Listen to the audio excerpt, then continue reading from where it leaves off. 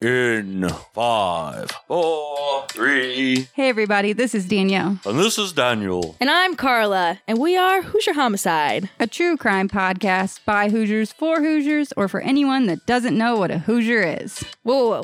I don't know what a Hoosier is. Do you? Yes, as a matter of fact, I do. Great. We don't need to look anything up. Go to Wikipedia and type in Alabama Hot Pocket, No, don't do that.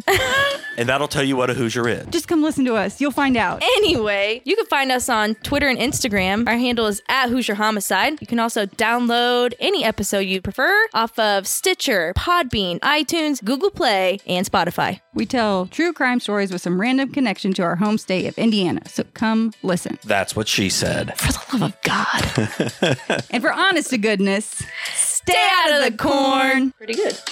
On today's episode, we discuss Junko Furuta and John Miles Sharp.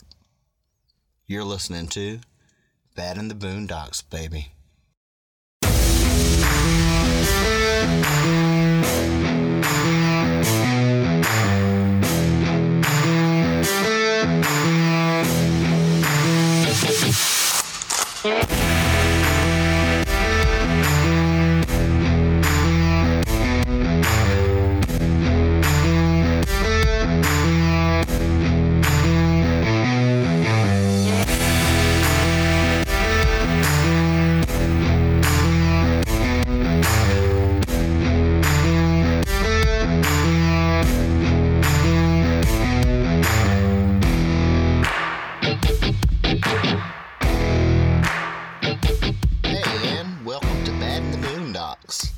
As always, I am Stan. And I'm Drew.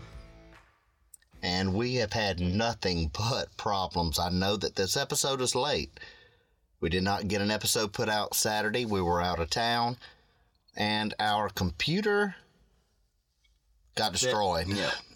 Yep.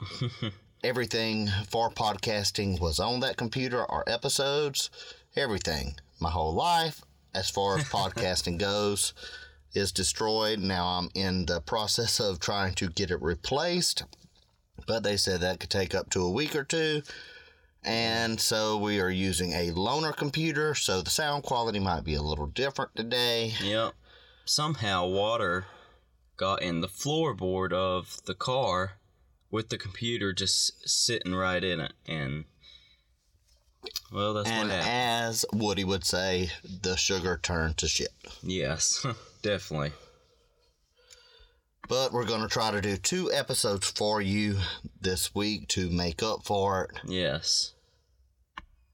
And I think that I'm going to go first today. Is that correct? Yep. You can go first. All right. I'm going to tell the story of Junko Furuta. Junko Furuta was a 16-year-old Japanese girl who underwent 44 days of rape and torture before dying in the hands of her captors on November the 22nd of 1989. Known throughout Japan as the concrete encased high school girl, the case of Junko Furuta drew nationwide attention owing to sheer brutality the girl had to endure before death found her. And I'm gonna say, this girl endured some torture. Yes. And then some. Junko Furuta attended a high school in Misato in Saitama Prefecture, Japan. She was a good-looking, active teenager who enjoyed a lot of attention and that made some people jealous. She did not smoke, didn't drink alcohol, and didn't do drugs, which was seen as very uncool in the eyes of more gangster-like teens.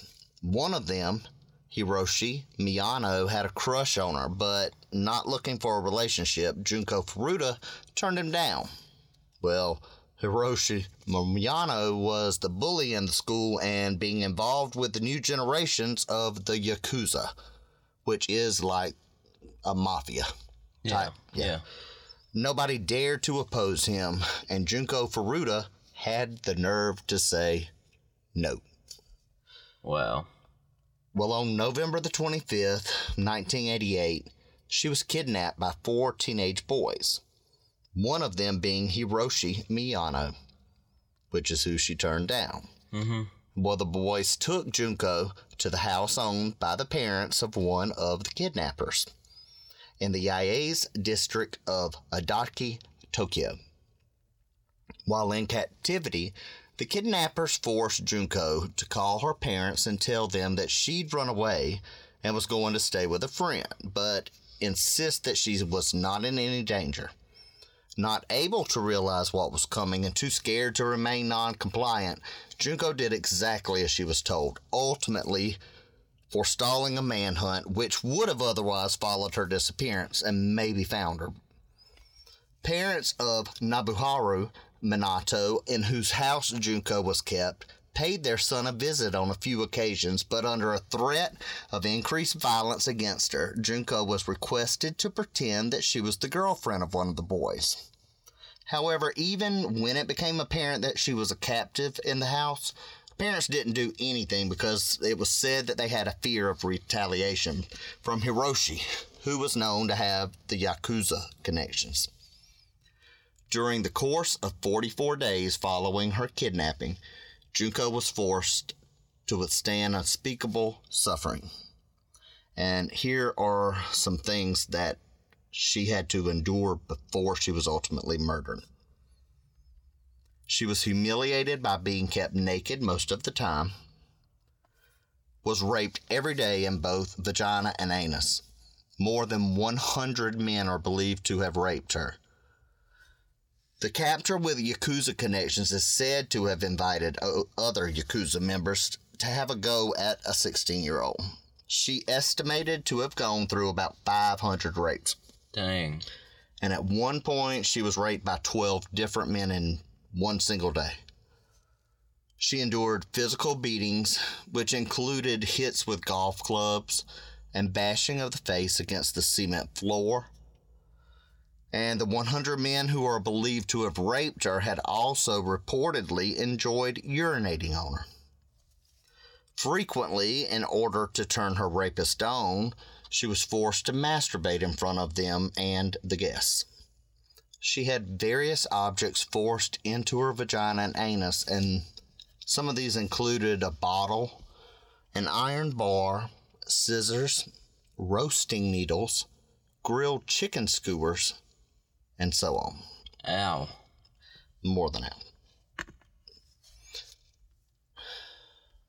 She was provided with only a limited supply of food and water. However, she was forced to eat live cockroaches and drink her own urine. She had fireworks forced up her anus and then set off, which caused serious internal burns. She had her left nipple ripped off with a pair of pliers.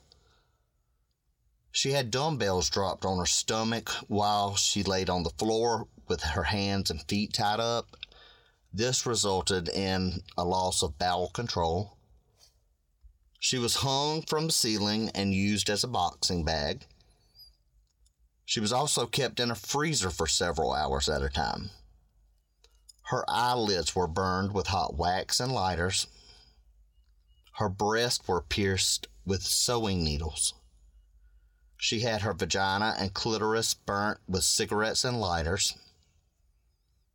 And she had a hot bulb inserted into her vagina and rubbed until it exploded inside. While she was only 1/4 through her ordeal, owing to ongoing beatings, Junko was unable to breathe through her nose because of the accumulation of blood in her cavities. Her traumatized internal organs refused to accept food and water, so when she did try to drink or eat, she instantly vomited, which not only kept her more dehydrated, but it also really agitated the perpetrators, who punished her with more beatings for soiling the carpet. At one point, when the attackers were resting after drinking, she tried to call the police, but she was caught and punished. And the punishment was having her feet set on fire with lighter fluid. Large bottles. The perpetrators forced up her anus, caused serious internal injuries and nonstop bleeding. She had severe leg burns and very badly bruised muscles, and it left her unable to walk after 20 days of the ordeal. She was not able to handle anything with her hands anymore because her bones were smashed with weights, and her fingernails were split. Since it was winter, she was also forced to sleep on a balcony, naked, exposed to the cold. After 30 days, Junko was unable to urinate properly due to damage of her internal organs and to the vulva from the insertion of various foreign objects and from the burns from the cigarettes and the lighters. Her hands and feet were damaged so badly that one time it took her over an hour to crawl downstairs to the bathroom. Her eardrums were also damaged, and her brain size was even reduced from the malnourishment. Wow. Now, during the course of the 44 days when she was repeatedly tortured, beaten, and raped, Junko begged her captors several times to just kill her and be done with it. They didn't grant her that favor, though. Instead, on January 4th of 1989, they challenged her to a game of mahjong. She won. Well, that seriously pissed the boys off. So they treated her to a beating with an iron barbell. Then poured lighter fluid on her legs, arms, face, and stomach and set her on fire. They did not try to douse the flames. They let the flames burn out on their own. Being already badly beaten, dehydrated, malnourished, Junko fell into a shock, but she did not die immediately. She died the following day, a couple of hours later. Then the murderers stuffed her body into a 55-gallon drum and filled it with concrete, and they disposed of it in Koto, Tokyo. The names of the 4 main captors who kidnapped, tortured, raped, and murdered Junko were withheld by the Japanese court because they were juveniles. However, journalists from the Shukan Bunshun magazine dug them out and published them because they stated that after what they did to Junko, they did not deserve anyone to uphold any kind of human rights. Hiroshi Miyano, 18 years old at the time of the crime. Jo Ogura, 18 years old at the time of the crime.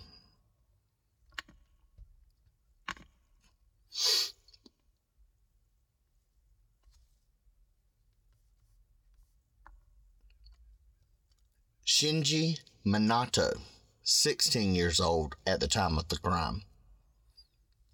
Yasushi Watanabe, 17 years old at the time of the crime. All 4 perpetrators were caught and tried. However, because they were all underage when the crime was committed, they were to be tried as juveniles, but they eventually faced sentences of adults, except that the courts withheld their identities. Still, given the severity of their crimes, the sentences they were handed out were very low. By now, each and every one of them is already out of jail. 3 of the boys served less than 8 years, and the leader was originally sentenced to 17 years in prison, but after his appeal, instead of lowering the sentence, the judge actually bumped his sentence up to 20 years. The same judge also increased the sentence for 2 more boys who appealed. One didn't, so his sentence stayed as it was. Either way, it doesn't really matter because they're all in their late 30s and they are all out of jail. Exactly. Joe Kamisaku was released in August of 1999, and he went back to prison in July of 2004 for 7 years because after he got out, he beat a guy that he thought was luring his girlfriend away from him and, like, almost killed him. But he's also out of jail. Of course he is.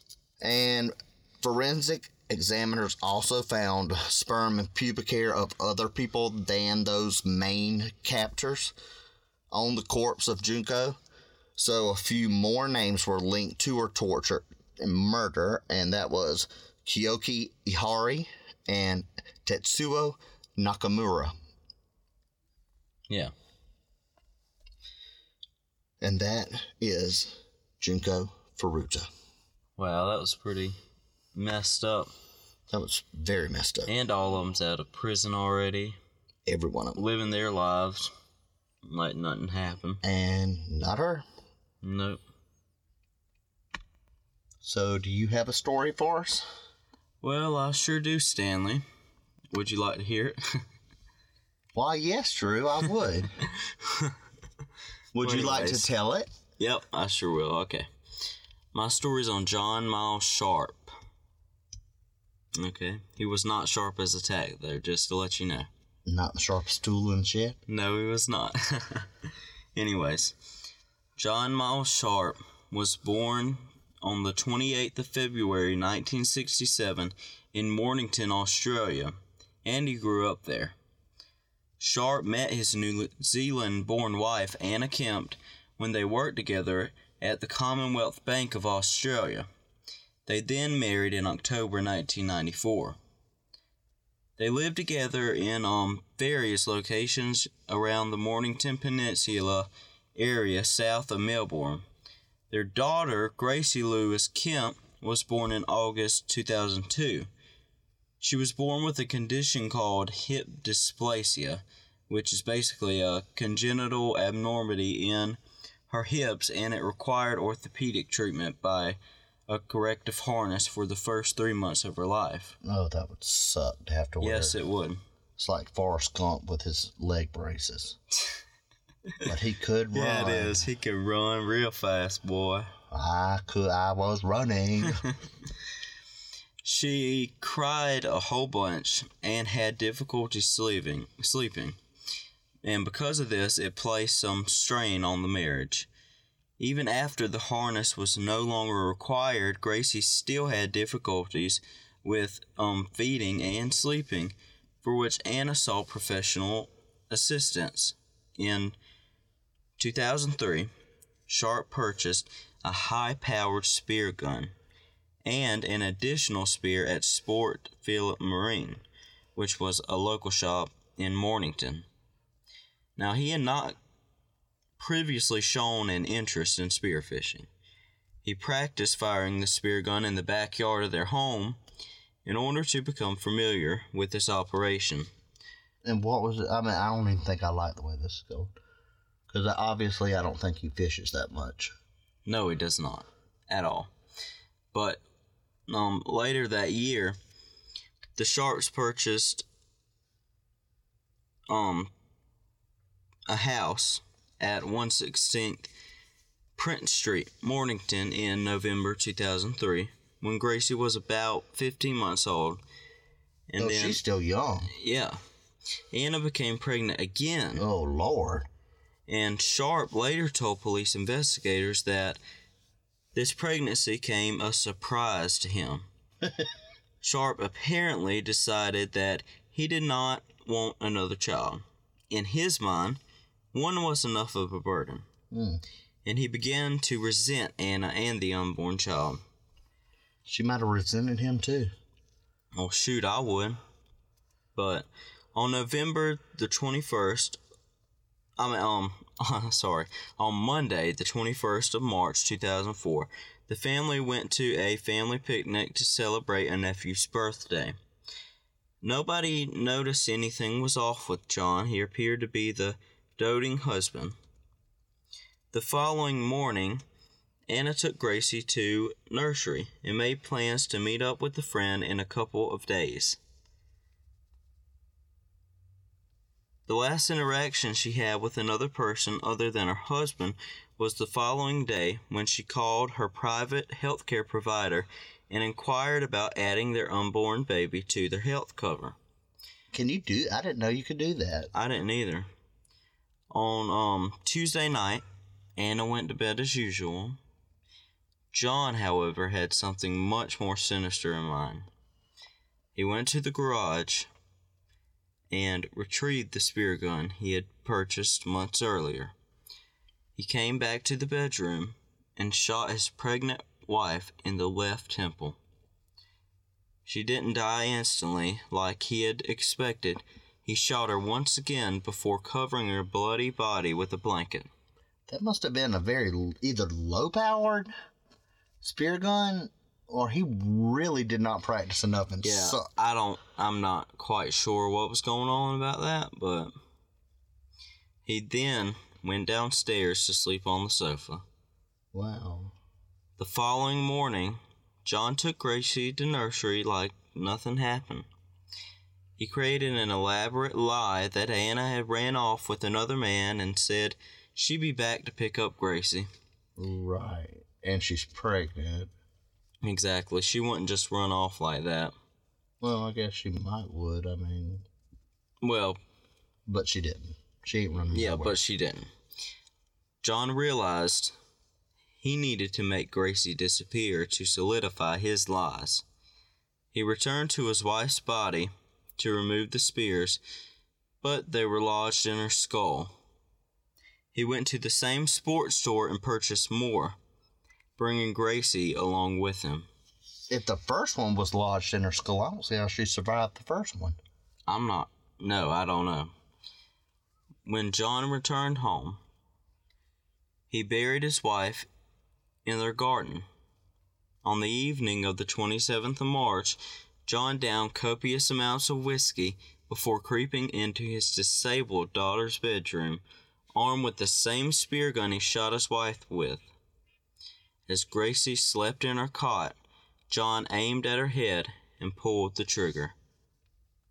The spear lodged in her skull but didn't penetrate deep enough to kill her. I'm not understanding how far back is he standing? Because spear guns do they not They'd go be pretty powerful, wouldn't through they? the water and like go into sharks and Go stuff? into yes, they do. I don't Okay, so I understand. mean, I'm not quite sure how this is not working out. It's not going as planned to him. The terrified toddler began to scream and cry. John rushed downstairs to retrieve more spears and shot her again. This too did not kill the defenseless little girl, so John violently pulled the spear from his daughter's head and shot her for the fourth time. He finally succeeded in killing her. On the fourth try, and she was like only that's not an like just a little accomplishment. over a year. Yeah. He sucked. Yep. John wrapped Gracie's body in a tarp and bound it in duct tape. John then exhumed Anna's body and proceeded to dismember her with a chainsaw. He placed their bodies in the trunk of his car and drove to Rockley Stone Tip, which was a dumping site. "I have a bootload of hard waste," he told the attendant. John kept up his lie for 3 months. Wait, a what? What? He had a what? A bootload of hog waste? Bootload of hard waste. Hog? Hard. Oh. Good lord. 'Cause I was about to say, why would you put hog waste in your trunk? Okay. He even went on television, though, and begged for information regarding the whereabouts of his wife and daughter and begged them to come home. Well, he said that the wife ran away. Yeah, I know, he did say. Yeah, but he's trying to solidify his lies. Well, I'm just saying, By doing all this, he's just... now he's just screwing up. Because if she ran away, he also said that she was going to come and take the child. Come and get her. Well, maybe to everybody else, maybe she did come back and take the child. Who knows? Yes, but you wouldn't go on TV and be Supposedly. like, oh, please come. I mean, who's going to let you go on TV? Oh, yeah, you're with another man that's got a bigger spear than mine, and you can aim it better, so come back to me, honey, so come baby. back to me, exactly. And by the way, is the baby mine? This is what he said. "Anyone that knows me knows I gave 100% for my daughter and my marriage," he told the local newspaper. In an attempt to keep his charade going, John even used Anna's ATM card at a bank in Chelsea and even emailed her mother in New Zealand, pretending to be her. Please respect and understand my wish for privacy and take comfort in the fact that I'm about to enjoy life like I've never before. One of the emails read. Eventually, his lies. Talk like that. Well, I'm pretending to be the wife. But anyways, eventually his lies started to crumble all around him. Police has collected enough circumstantial evidence to charge him with murder. Some key pieces included a videotape of John visiting a Mornington toilet block where Anna's ATM card and mobile phone were discovered discarded. First of all, what the crap? What's a toilet What even block? is a toilet block? And why would you need to use how would you use an ATM I imagine at a toilet it's block? something in like Australia. It's probably a Well, obviously. type of street name or something like that. I you don't know? know. Toilet block? I don't know. It's something I tried to like find it. I don't even know what it is. But anyways, just say like a block. Okay. Toilets. Or maybe people It's use the probably not bathroom really. on the It's street. not there. really. No. If you're from Australia, let us know. What's a toilet block? What is a toilet? But anyways, yeah, because they just found this videotape of him visiting. The toilet Just block. say a block in And they shouldn't have a Mornington. video camera where there's toilets. It's a pervert. Anyways, they also found that John had gotten rid of the mattress he killed Anna on and purchased a new one Well, that was probably a good idea. just 2 weeks after her disappearance. Police also found several scrawled notes in John's handwriting disposed of in bins around Mornington. These notes detail parts of his cover story and even backup stories. An investigation at the house turned up a receipt for an electrical chainsaw, tarps, and duct tape. Well, the spear gun was found when investigators uncovered blood of both Gracie and Anna inside the home. On June 22nd, 2004, police arrested Sharp and interviewed him twice. During his interview, he continued to deny any knowledge of their whereabouts. But during the second, having spoken to his family, he admitted to both murders. He told police he killed his wife because he was controlling and moody. Because she was controlling and moody, and their marriage was unhappy. Controlling and moody. Well, good Lord, all of us That's would about kill our spouses. that's about all that it is. But anyways, he also told police he was thinking of taking care of Gracie by himself, and just amongst all the madness, that's when I lost the plot. That's what he said. According to some family members, Sharp may have also killed his wife because she discovered his abuse of Gracie. And she's disabled, though. Come on now. The claim comes as family letters reveal Sharp had a history of sexual abusing children. Police undertook a massive search lasting 3 weeks of the Mornington landfill site and eventually recovered both bodies. Sharp appeared in the Supreme Court of Victoria, where he arraigned and pleaded guilty to the murders of Anna and Grace Kemp. On August 5th, 2005, the court sentenced Sharp to 2 consecutive terms of life imprisonment with a non-parole period of 33 years. Sharp resides in protective custody while incarcerated due to threats on his life from fellow prisoners. Wow. Anna and Gracie are buried in Green Park Cemetery, Dunedin, under Anna's birth name of Kemp. Gracie's birth and death certificates were posthumously edited to read Father Unknown. And that's all I've got for you. He was a loser. He really was a loser, wasn't he? I mean, not only a loser because he killed his family, but He was just really a loser in general. he sucked at killing them. Yeah, you did. And then he bought an electric chainsaw to dismember somebody. Wouldn't you want a gas-powered one? It's a little stronger than electric. Why would you buy an electric chainsaw to dismember a body? I don't know. Not to mention the blood and stuff might make it spark out. Yeah, for real. It might just... Well, you might end up getting electrocuted from it. Shoot. That would have been cool. That would have been so funny. Like, man dies from trying to kill his wife with the chainsaw, but electrocutes himself from her own he killed blood. him with spear. I know, but like, he dies from Dismembering. From trying to dismember a body, but gets electrocuted himself. Right, that'd be cool. I mean, it'd be course you'd deserving. say that. It would be deserving. Yeah. Okay, so I'd got say a that's question. justice. What? Which person would you rather have been? Which victim? Are you crazy? Is that even a question that you were asking? Why would wait. Lil Gracie had to get shot 4 times. I don't care. Why would I ever want to be the girl that you talked about? Because that is just horrendous. Well, plus I'd way rather get shot 4 times in the head because you don't really have a lot up there. I've got plenty up here to get me along. Empty space. Yeah, right. But anyways, I would way rather get shot in the head 4 times than have to deal with the torture that she did. I agree. Well, finally we get to agree on something. But anyways.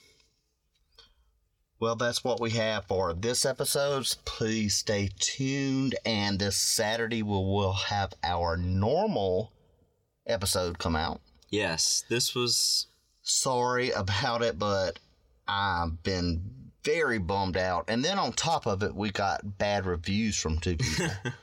Really mean reviews, kind of. And they bummed me out even more. But, because the computer, it just got ruined, and we were so bummed out about that already. You know what I'm saying? And then I finally go on my phone and look up my review. I was just going to check to see reviews, and they're at the top. 2 in a row. Yeah, because we would have definitely had an episode out by y'all about... Well, we were trying to post it Saturday. And whoever JKL is... You know who you are, iTunes. We pronounced many 6-letter and above words this time. Thank you very much. Exactly. And just for a fact, and many people accidentally say words wrong. Yes. It happens. It's life. And I can assure you, I read over all of my stories before I do them, and it just so happens some words don't come out right.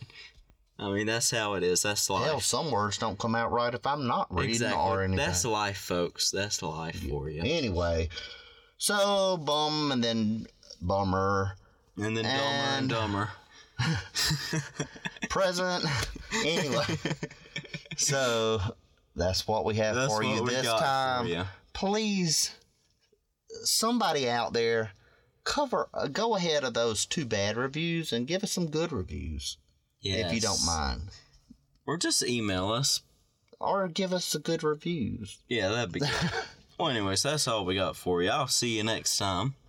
As always, I've been Stan. And I'm always Drew.